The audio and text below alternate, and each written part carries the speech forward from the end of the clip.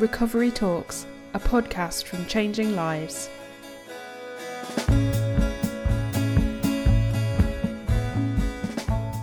Hello everyone and welcome to the Recovery Talks podcast. It's me, it's Andy Ryan, Head of Recovery Treatment Services. It's great to see you here and I'm really looking forward to today's podcast because I think if I'm right, this might be the first podcast where we've got some of the guests to come back and almost pick up with and finish on a conversation that was started. I don't know if you remember it from the first series. It was the Men in Recovery Talk. So in a minute, we will be speaking to Mark and Aaron.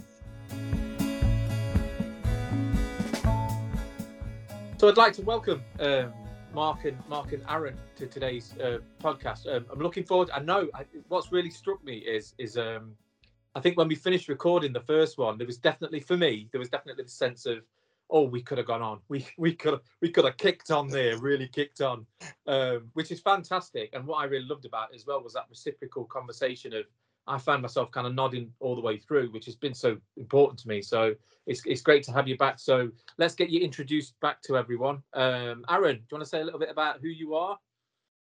Yeah, my name's Aaron. I work for Changing Lives. I'm a team lead for a mental health assertive engagement team, and also I'm in recovery.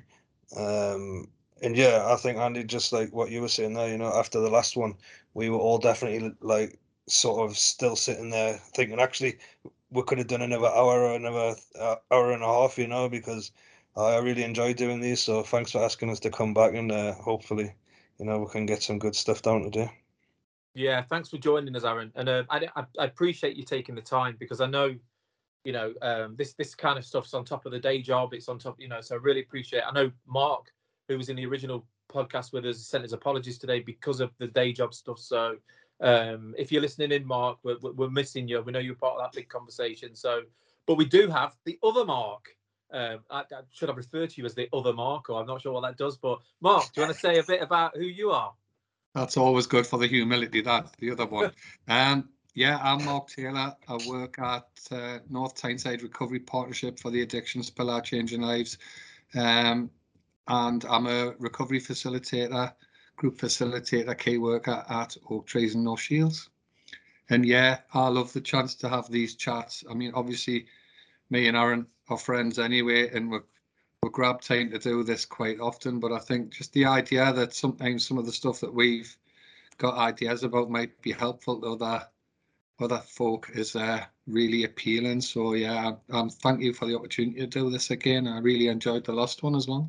And likewise to you, Mark. Thanks for joining us. Because again, at risk of echoing myself, this is like on top of the day job stuff, but also what I took from the first podcast, and I wouldn't have expected anything different, having like previously or however briefly kind of met you all before, was you do speak from the heart, both of you do, and I thought that podcast was always going to go that way because it couldn't have been anything else. So I really appreciate that because it is, to come onto a podcast and to have people listening in and be able to share from that place. I think it's a challenging sometimes thing to do, but also it mirrors what a lot of what you talk about people being able to speak up and talk about these things, because that's what we need to be doing. So and believe it or not, anyone listening into this, we do have a bit of a structure to these podcasts, although I struggle at times to stick to it. And Mark and Aaron, before us recording this, we were kind of pulling around a few ideas, and we've come up with some stuff that we do want to follow up on, and we do want to talk about today. But it's really some of it is against the backdrop of recently I've been having conversations, and this has probably been known for years anyway, but we talk about nationally the escalating problems that we have around like dependency and addiction and the impact that's having on communities. And you don't really have to go far with any kind of research or data before someone should or will be pointing out that, particularly in the Northeast as well, there are some really kind of big issues against national averages. And it's challenging that. And the services do amazing jobs, and people out there are doing everything they can. But it has, I think, I was at an event listening to Sir Michael Marmot, and he was talking about health inequalities and what resources are there and what life chances people have got, and all of that stuff that comes into this really complex equation. So that got me thinking about kind of today's conversation. And as we were talking early on, we quickly rolled into actually, do you know, and listening to you both talk, both on the podcast and outside of that, if this isn't about substances, you know, if substances are a conclusive thing that happens, it's like I will eventually form a dependency on something because I'm seeking something from that. And if it wasn't even a case of like due to life chances, it wasn't if I ended up having some form of problem or dependency or I've heard people call it like some dysfunction in my life or whatever term people want to use. It was when. I know that you both have talked about the kind of facades and the sense of self in all of this as well. And this thing about who I am, what the world expects from me, who I need to be. And I just find that really interesting. And it's really difficult though. So as I'm saying this to you now, I'm thinking, what a question this is. You know, this is a really deep question. But from your perspective, like both of your perspectives, either personally or, as you both mentioned at the beginning, working in the sector, what do you think is kind of occurring in all of this? What do you think is bringing about this addiction? What happens for people, or what's the sense of that? Do you kind of have any ideas on that at all, around this facade, this who I am, who I want to be, who I present to the world, or do you have anything on that?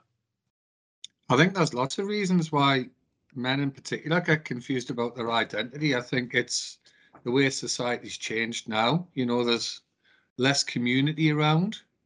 You know, we work in the northeast of England where there used to be lots of heavy industry and men spending a lot of time with each other in social clubs outside of work and all that sort of stuff. And now people are much more like, you know, atomized.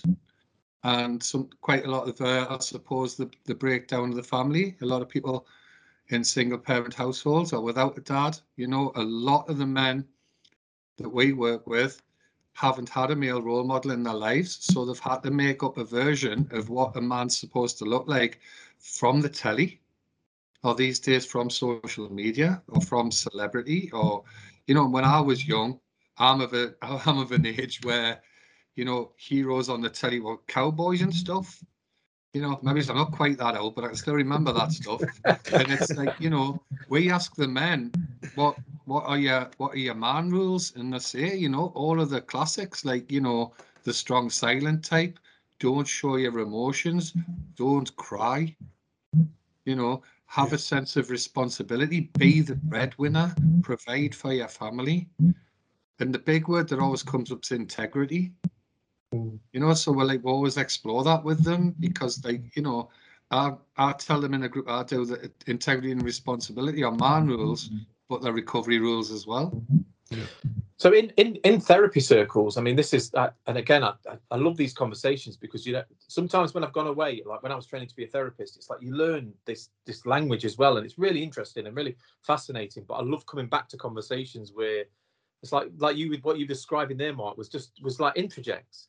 Was like these internalized messages that we're given and growing up about what we need to be, how we need to be, and what it is to look successful or to be strong or to whatever the message is about all of that. And I suppose I'm sitting here listening to you and I'm wondering, well, what happens when that goes wrong? What happens when you don't live up to that?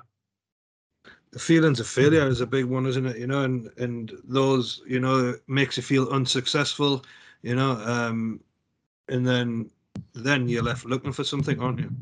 Yeah. You know, and when you're looking for something like that, there's not many things that at the time in the beginning probably alleviates that pain, you know. It's either one of the addictive behaviors, so food, you know, sex, drugs, drink, you know, well, other substances, you know, all that kind of stuff. Yeah, I think that's something that, you know, especially like when you're brought up in a sort of household where, you know, Mark mentioned it before about not, you know, sort of not crying and all that kind of stuff. In my family, I was known as the crier, you know, and like I would cry and it would be like, oh, he's crying again, shut up, you know, get up to your room, whatever, you know. And it wasn't acceptable for males to cry in my household, you know. And that sort of built I suppose, a barrier to the fact that, you know, I never used to like sort of do that when I got to an age where I was starting to come into teen years or becoming a young adult, you know, that was something I would never do in public because I was always taught that, you know, was weak or that, you know, which is the total opposite. I think now, I totally believe now that it's a strength being able to show your emotions, and that's another one. In my household, it wasn't, it wasn't acceptable to show emotion.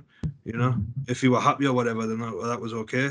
But there was no sadness. There was no sort of, anger was a good one as well. In my household, that was a one you were out to show, outside to outwards, not to the family, but to other people and in other situations, And when you lose that, it sort of takes away everything that, your sort of internal, internal map of who you think you are or who you think you're meant to be. Yeah. I think you're bang on there, Aaron, and you said a couple of things that really chimed in with me there, like the crying. I was a crying kid. Yeah. I hated it, especially when I got into my early teens, because people knew if they hit us, I would cry. And it wasn't because I was upset, it was just like a reaction. Yeah. And it was basically, and now, through the work we do, and we talk about, anxiety stuff and being on that axis of fight or flight or freeze or flop. Yeah. And I was always on that, and I didn't know what that was. I was just a kid. But it was trying to hide that, trying to push it in. And I remember when I was 15 and my grandfather died, the crying stopped. And I don't think I cried for about 15 or 20 years after that. It was unreal. But I think in answer to what the question that you raised, what happens when you feel like you fail, like Aaron's saying, is I think you get a gap between the real you and the persona. And we talked about this in the group the other day. What fills that gap, that space that's created? And I think it's shame. I think shame floods in and fills it. So you're stuck in that cycle of thinking about what you're not living up to, why you're not good, why you're less than. And I think it's shame mixed with distress. So I think if you're constantly in a vibration, an energy of distress mixed with shame, and then the addiction goes in there as well. So you're mixing the substances in there, you get that gap between who you are and the persona you're trying to make, and that's the toxicity of it.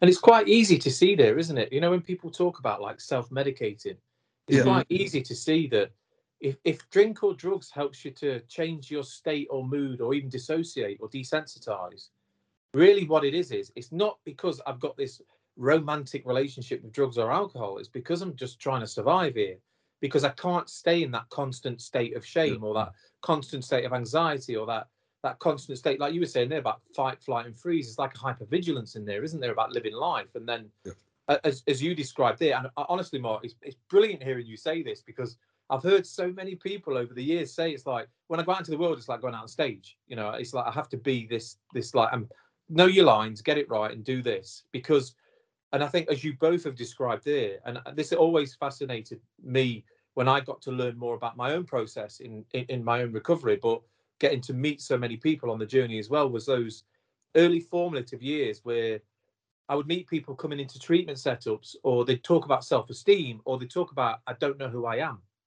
I don't know who I am.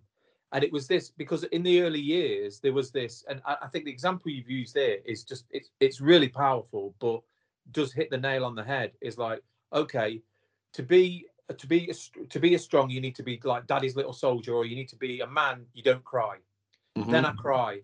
So the message internalized there is, I'm not good enough. That chips away at any formulative self-esteem. So I haven't got that solid base. I just haven't got it, because the solid base should have been, you're okay being who you are. Yeah. But it's not. It's garnered by all these things that say, if you're this and if you're that, you're lovable. If you're this and you're that, not so much.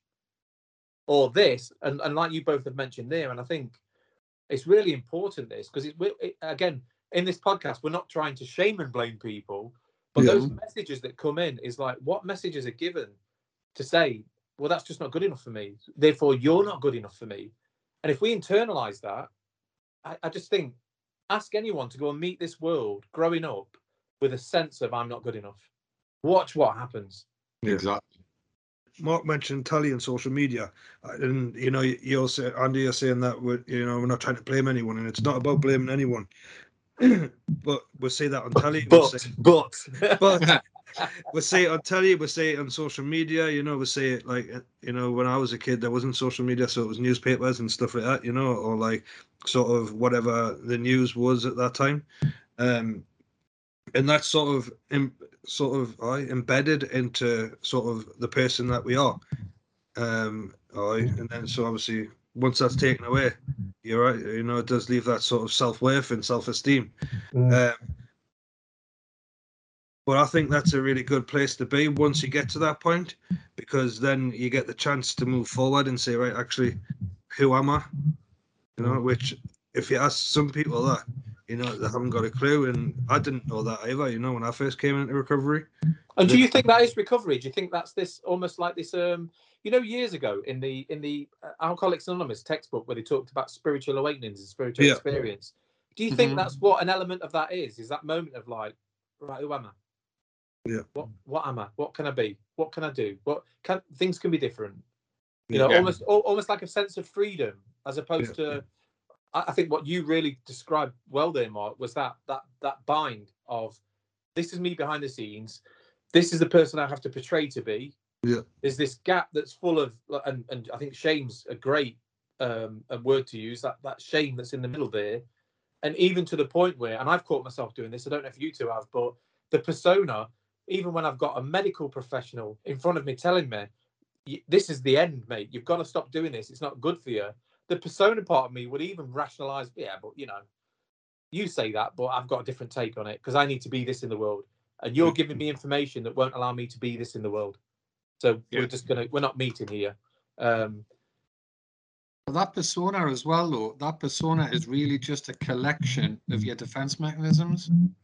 Yeah. So it's what you put out to show that you're not to be attacked. Because if you're in a state of distress all the time and you haven't to put this out there, the crying thing for me was like a huge chink in the armor of being able to be like, because this was like when I was doing this, it was in the 70s, like the late 70s, early 80s.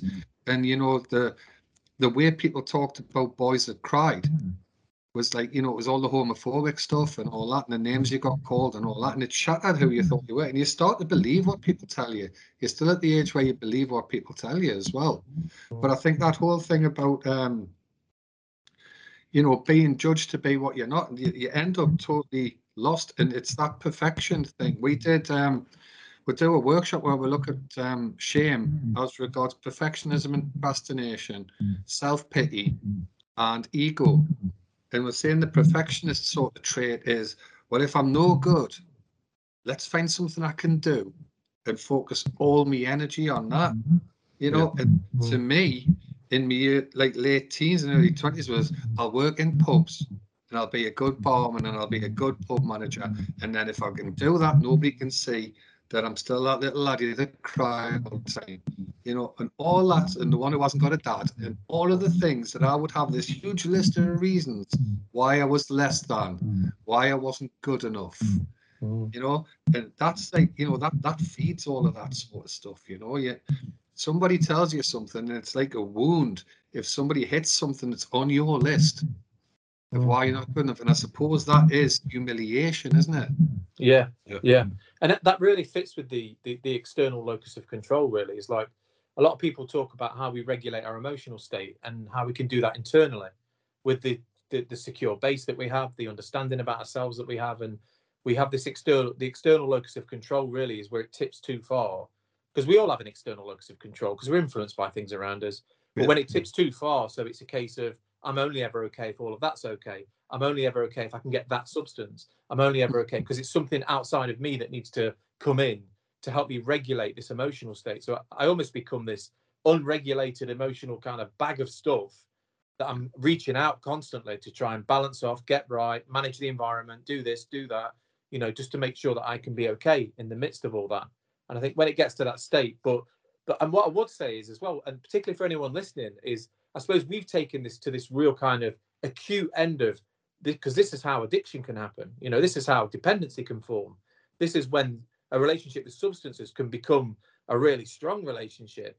But actually what we're talking about in essence is, I would hope everyone listening to this would nod along and go, yeah, I do that.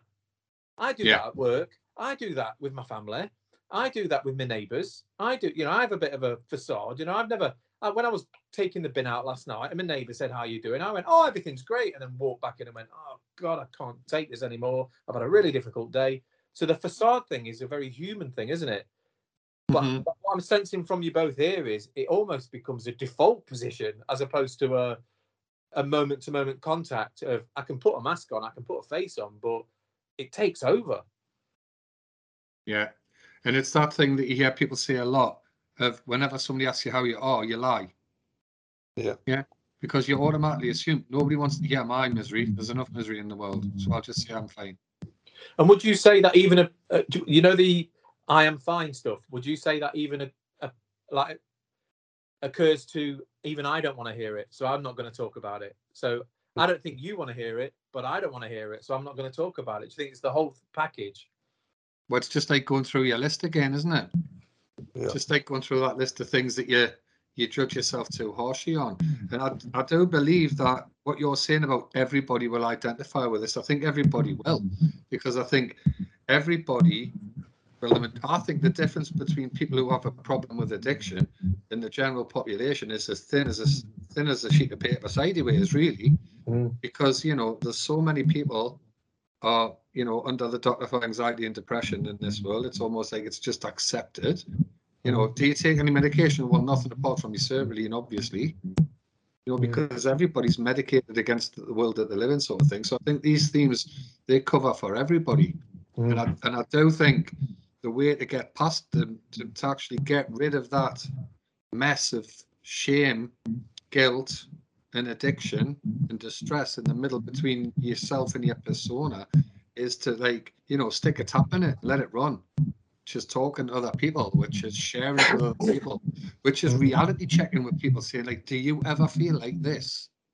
Whenever that comes out at work, reality check. There was one example where it was said, "Have you ever thought of something really, really bad which would allow you to relapse into drugs and alcohol?"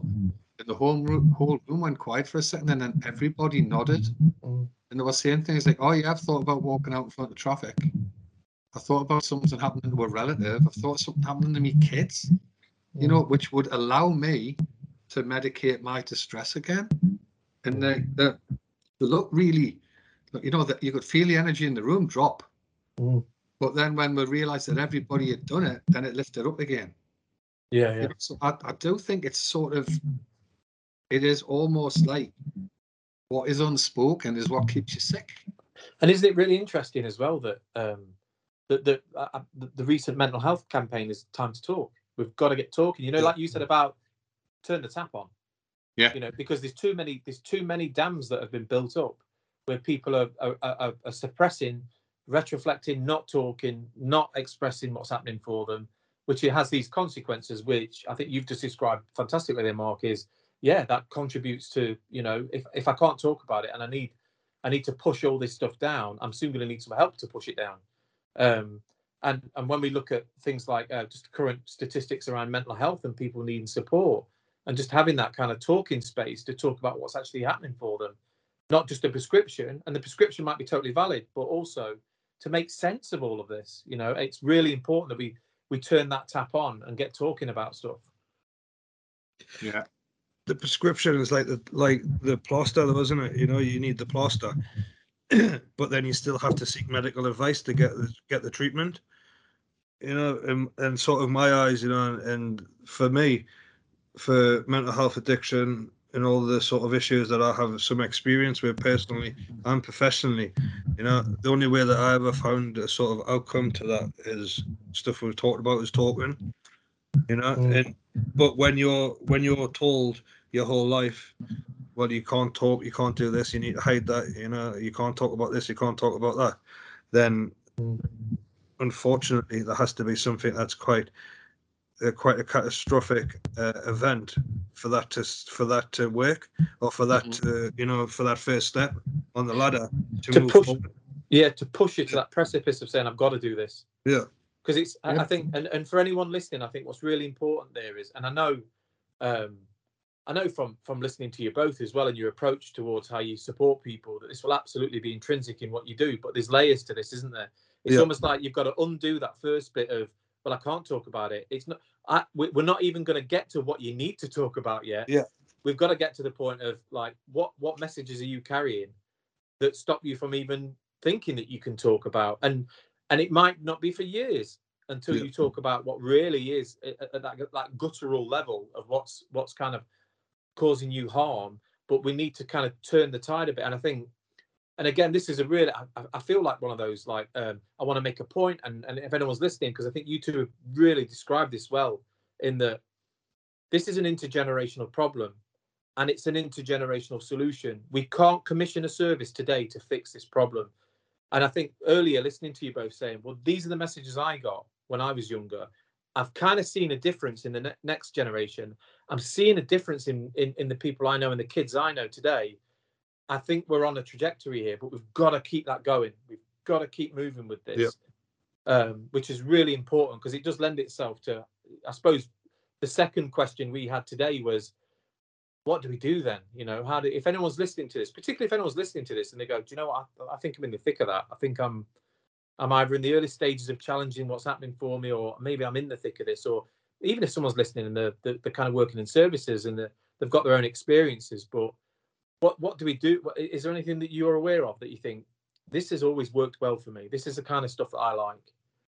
This is, I think, Aaron sort of like spoke about it there before as well, and it takes me back to when the service first opened in Northumberland. We just basically had to interview the people who were accessing the service and try and tell them the group work was what they wanted to do. And the amount of defense against that was unreal because of what we've talked about.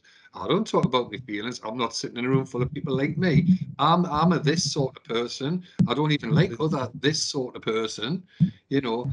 But then you get, you know, the big hard lads, the lads that have been working on building sites or have been like in gangs and all that sort of stuff, graduating from oak trees and something, saying like, you know, I used to hate the idea of sitting in a group. Now I know it's the only thing that's going to work for me. And people always go back to that. It's other people's honesty about what's really going on that makes the difference. So, you know, without like saying people shouldn't just go to the doctors for a prescription or shouldn't just see a therapist or whatever. But like what Aaron said before, when you get a prescription for antidepressants, you're supposed to get what group work does as part of that prescription. You're supposed to have a psychosocial element to your therapy. So they already know that. It's just they've just completely, you know, society misses that point altogether. You send a person comes in with a problem with their life, you offer them a solution, they go away with that by themselves, and nothing gets better. Apart from they get a little bit better for a while because you've told them a story of how it's going to get better. But when somebody else who's been there tells you, it's like you said, it's not just what we do, it's a systematic thing, isn't it? It's like, how do we heal the problem that people have got with being who they are? And I think, and I've always been a massive advocate for this. Like, and I suppose we're lucky, you know, all of us on this call, really, because we've worked within services where you can create like therapeutic groups, and we can create those therapeutic environments, and that's not always possible for anyone. And what I would say is I mean, I'm a massive advocate for group, because I think that a lot of therapeutic healing can be had. Yes, you need one-to-one support, but in the groups is really where big steps can be taken, because it's about being seen, validating, sharing that space. But if you haven't got access to that group, and anyone listening to this, and it doesn't have to necessarily just be about addiction, what I've often encouraged people to do is, the next time you're out with what you class to be your kind of social network, just pay attention and listen to the messages. And do those messages support a kind of thriving you? You know, I always encourage people to do that, because, you know, over the years, what I've had is people come back and take time to come back to have conversations with me and say, do you know what? It's quite a negative arena I'm in, or it's quite a stressed arena, or it's quite a who's best arena.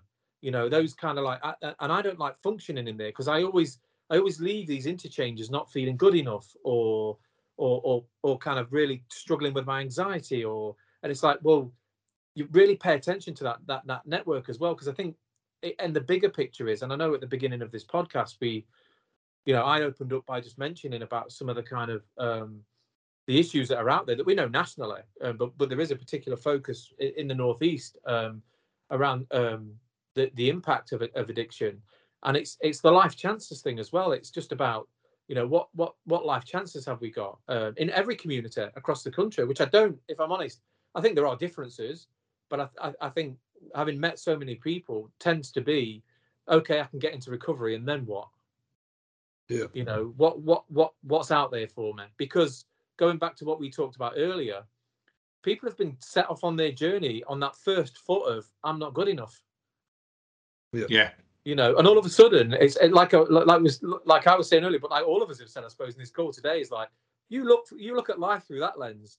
No, if I'm not good enough, no job I ever go for am I going to get. No relationship I'm ever in is ever going to sustain.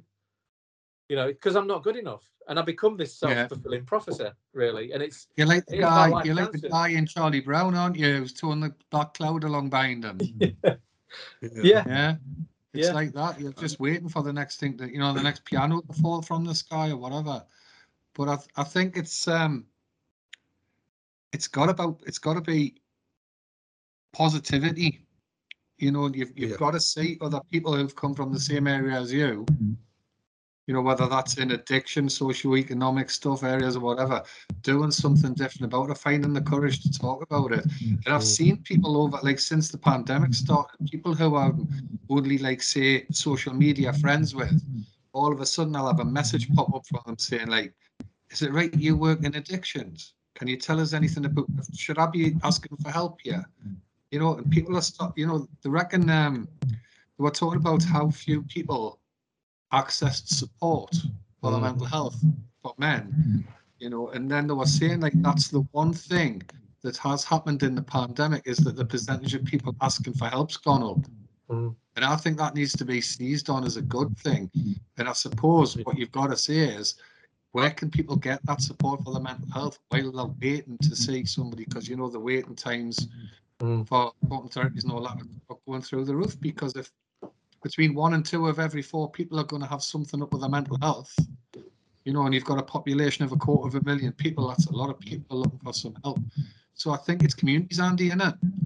Got to be building community. It's just got to be a place where there's a men's group, a place where there's a women's group, you know, a place where there's a parents group, because you've got a lot of people now, regardless of addiction or not, who are running their lives from a self-help book, or YouTube videos, and what they really need is people.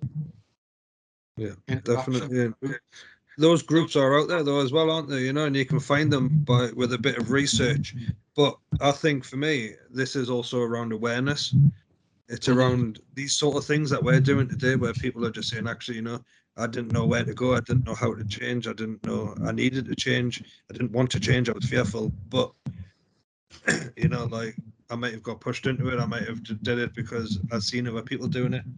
But once I've seen it happen, you know, I knew it was there. And then once you get into sort of involved with that kind of stuff, you learn more and more of what happens. You learn where the places are that you can go to seek these meetings, whether it's addiction or not, you know, whether it's mental health, whether it's just, like you said, Mark, men's groups, women's groups, parents groups, and you start to find them. And it's definitely about community, you know, I think, in my eyes, you know, and it's about, you know, I think before you mentioned something about setting up the groups in Northumberland and stuff like that. You know, that was one of the things that made me stay around when I didn't want to go to groups, was that I seen somebody that I knew that, you know, and he was like, oh, I'm so glad to see you. You know, that community was there, that fellowship was there. You know, I can't believe you're here. I'm really happy to see you, you know, like, stick around and it'll get easier, you know, and all that kind of stuff. And I did, you know, and then that gets passed on, it gets passed on, and it gets passed on, you know, and the information, you know, I learned something, I put a bit extra onto it, passed it on to somebody else, and then they learned a bit extra and put that into it, and then it you know, it snowballs, and it's a lovely process when you see it, isn't it? You know. Absolutely, yeah. And you got when you look at that kind of, I mean, I always like the AA lens, really, because you think it started in the 1930s. Look where it's at now. And at its core, they were saying, it's about fellowship, and I think that's what it is. It was about just really strong, healthy connections. You'll heal in your time. Just stick around. It'll happen. Because it's a bit like developmentally, isn't it? It's like, you know, I do everything for my kids that I can. And what I'm there, I'm present. I'll always be there. They'll figure stuff out, and I'll do everything I can to support, and we'll do it in time. You know, no one's given me unless I've missed out on a meeting somewhere with a health visitor, no one gave me a book and said, your kids need to be sorted by this date, otherwise you've naffed it, mate. So it's like, it's really just like consistency, be there. It's the old keep coming back stuff, isn't it? It's like, just do it. It'll fall in for you, you know. And it's funny how the influence works. Sorry, Andy. It's funny how the influence works as well, because I remember taking somebody for a review at Oak Trees in Blythe, and the thing that tipped them in the favour of wanting to go was they seen a lad who they were used to seeing falling out of the pubs at Blythe, eating a jack of potato, and he was eating this big jack of potato and getting really stuck into it, and this lad who was getting the review hadn't eaten in a fortnight. He was just running on vodka, and he's went, if he can sit there doing that, I'm really sort of envious of that. That's what I want to do. That's how my recovery wants to go.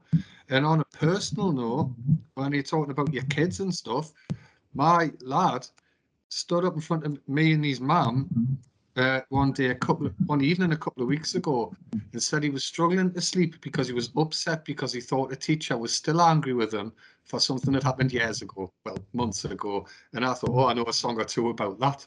And I just listened to him. And he had his back to me, and he was talking to his mum, and he was so eloquent.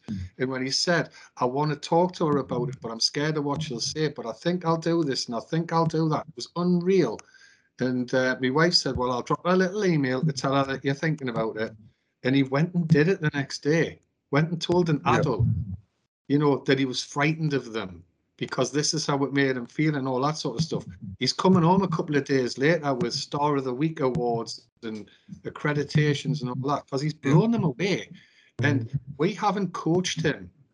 You know, it just so happens we're both in recovery, but we haven't coached him to deal with these issues that way. But something's working. I do believe, you know, I mentioned this before, that society is starting to change, isn't it? You know, and when you look at, you know, I have kids of all, like, quite a few different ages, you know, so I have like 20-year-olds, you know, I have like 10-year-olds, 6 and all the way down, and you can see it changing, exactly what you're talking about there, Mark. It's proper, it's really beautiful to see. You know, it's like, and you say that you haven't coached them or anything, but you have influenced them. You know, so by you being in recovery, by us being in recovery, you know, they see that we're trying to live better. You know, also schools are really sort of up on it at the moment of, you know, sort of equality and diversity, which there should be, you know. And like, if you look at the past, you know, like my parents, you know, they were in the 70s, well, they were in the 50s when I was like 15, 16, you know, and they were like much older than my friends' parents, you know, and they used to be quite, you know, and all their friends used to be quite risky with things to say, you know, whereas now we would say, hold on, you can't say that, you know, but it was acceptable then. Maybe not acceptable, but it was sort of, you know, normalized.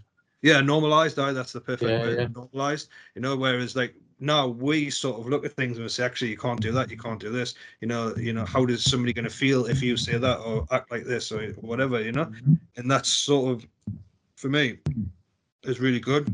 But then I see like my 20-year-old, and he's sort of, you know, he does sort of, you know, the 20-year-olds are very different these days to when I was 20, you know. And then I look at my 10-year-old, and some of the stuff, like I hear him walking around in the bedroom or like on the phone on FaceTime with his friends. And I hear them talking about things, and I'm like, oh my Lord, how do they even know about this kind of stuff? It's took me until I'm like almost 40 to understand, you know, the way I want to live my life. And there's this 10-year-old child walking around, and you know, he's so aware, you know, even my 6-year-old, you know, they're so aware that really understand it. And I think that change is slowly filtering through.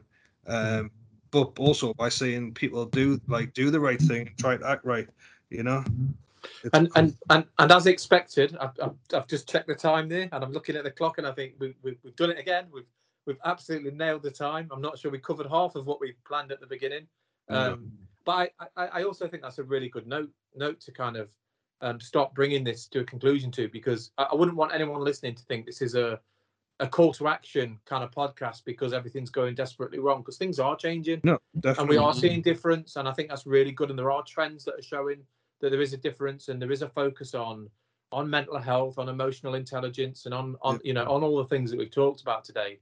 I think absolutely there's probably more of a nudge in the, when we think of addiction and dependency direction, to just get past that substance focus at times and think more people based, and what's happening for the individual, or what's happened for an individual, for that relationship with substances to form, and the family members that are impacted by this, and the health and well-being of all as well. So yeah, I just think that's a really nice way to kind of bring the podcast to an end. But before we finish, and a lot of this is about kind of health and well-being. I mean, part of me is like, just thanks a lot for taking time today. And as you know, as expected, is like you both do absolutely kind of like shoot from the hip and speak from the heart. You know, it's really nice to have you both on the podcast. Is there anything you want to share before we kind of finish this episode and I start planning the third one in? Or I'd just like to give an example of dealing with that sort of that gap of shame and addiction and the stress I was talking about earlier. I did a workshop on shame yesterday, like I mentioned before. And there's a guy who's nearly about to complete his time in Oak Trees, and he's had a heck of a time with his mental health during that time. He does brilliant through the week and struggles in the weekend and gets tied up in his own thinking. And he wrote down an example of each of the three types of shame: the self-pity one, the ego one, the perfectionism one.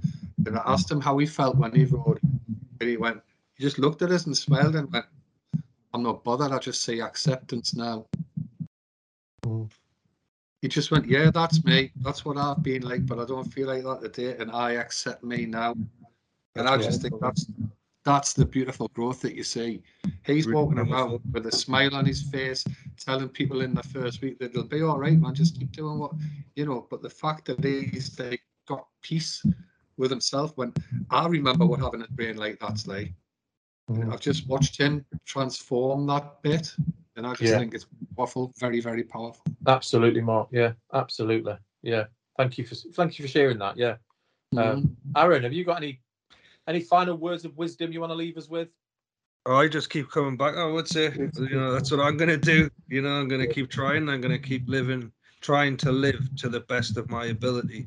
You know, that meets my values and my morals and, you know, my standards, you know. And yeah, and I suppose the only thing I would add is for anyone listening to this, because I suppose I've obviously met you both in person, but we're sitting on a screen today and we're talking to each other. But what I see in both of you is you know, for whatever the life experience has been, you know, in front of me today, it's like two people that are really compassionate about what you do, really mindful as well, with that level of sensitivity, you know, into not one size fits all. You know, you really do meet people for who they are, you know, in all of that. But in doing that as well, I totally like hear that sense of who you are too. And I think that when I think of like recovery and when I think of what's possible, I just, you know, I look at you both sitting on the screen and I think, well, that's it. And this is probably the mutual aid thing, isn't it? It's like I'm looking at you both and thinking, this is it. This is what can be done. You know, you can resensitize, you can reconnect to the community, your social network, your tribe, however you want to describe it. You can be part of that community again. You can fulfill your kind of potential. You know, you can get out there and do stuff. So just thanks so much. I must say as well, Andy, I would add to that though that another ingredient in the way I am about me now has been the people we work with. Yeah. You know, watching the growth, the wisdom, you know, the compassion for each other and all that sort of stuff. They inspire me all the time. You know, and I think that's made as big an impact on my recovery nowadays than mutual aid did when it saved me life. It's a beautiful process, isn't it? To watch. Give us a lot, man. You know, it's a really beautiful process when you see somebody come in, you know, and they're really struggling and they don't know where to turn, and you know, and you get to see them go all the way through that process to graduate into becoming the person that they've always wanted to be or feared being. You know, it's really, it is. You're right, Mark. You're right. It's really beautiful process. Yeah, absolutely. Yeah. So, I mean, all that's left for me to do is to thank you both from the bottom of my heart for not only for this podcast, but for both. And I suppose what I probably do need to mention, because we've talked about it a lot on this podcast, is usually at the end of the podcast, I'd say, if you need to know any more about Changing Lives, www.changing-lives.org.uk. But you may have heard Aaron and Mark today talk about particularly some of the services that are out there offering support in the Northeast where they're based. You can find information on all of those services on our website as well. So if you're listening to this and you think, hang on a minute, I live there and I know someone, or I need support, or I want to know more, please do jump on the website. All the information's on there. You can find it through the services tab. And if you've got any questions, you can get in touch with us via that as well. So, yeah, thanks a lot to Mark. Thanks a lot to Aaron. I'm absolutely certain there will be a third podcast listening to the way that we talk. And I hope you've enjoyed listening. And thanks for downloading the podcast.